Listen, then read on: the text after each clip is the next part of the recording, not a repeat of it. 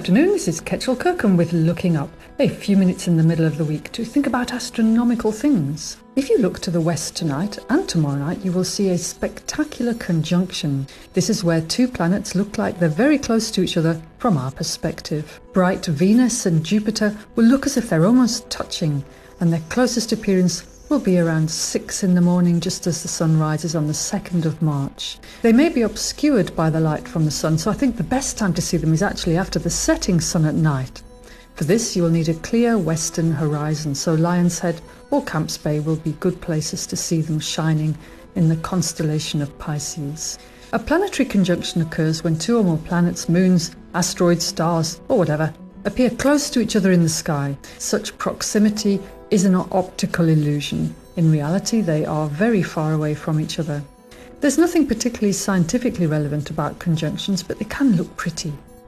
Solar systems, with a star at the centre, surrounded by planets and other material, are formed from a disk of matter. These disks coalesce into planets and moons, and they rotate like just about everything else in the universe, and the entire structure is flat in shape. If you imagine a dinner plate with the Earth towards the centre, the Sun at the middle, and all the other planets dotted around the dinner plate, going on their sort of concentric circular orbits.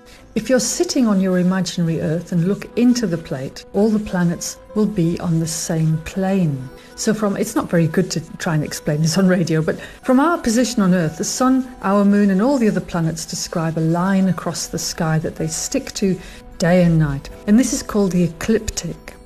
If you watch the sun setting and see the path it's taken across the sky, you may see other planets on this path and the Moon. Sometimes people are amazed that others can easily point out planets in the sky, but part of that trick is knowing where that linear path is. That is the ecliptic. And if there's a bright object on that path, it could be a planet. Conjunctions occur when objects are separated by an angle, from our perspective of course, and that angle is between 0.5 and 0.9 degrees in the sky. If you imagine a large protractor, such as you may have used at school, with the sky being divided into lines fanning out from Earth, what this means is that the objects in a conjunction appear to be separated by less than 1 degree. This doesn't happen very often with the planets visible to the naked eye.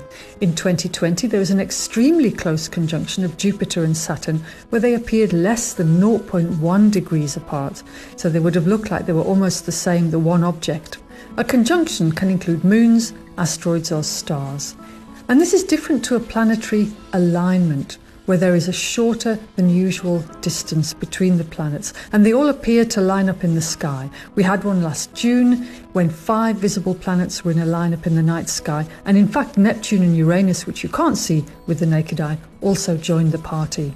The next spectacular planetary alignment won't be until September 2040. There are other alignments, as there was on February the 15th, but not of the visible planets, and that one included Venus, Neptune, Jupiter, Uranus and Mars. And well, you need a decent telescope to see Neptune and Uranus and a dark place from which to view them. To round off this story about planets and their apparent positions, there are also oppositions, and this is where planets are opposite the Sun from our position in the sky. Although these geometric positions may not be significant from a scientific stance, it is important to know how far away the planets are if you intend to visit them. For now, this is Ketchel Kirkham wishing us clear skies.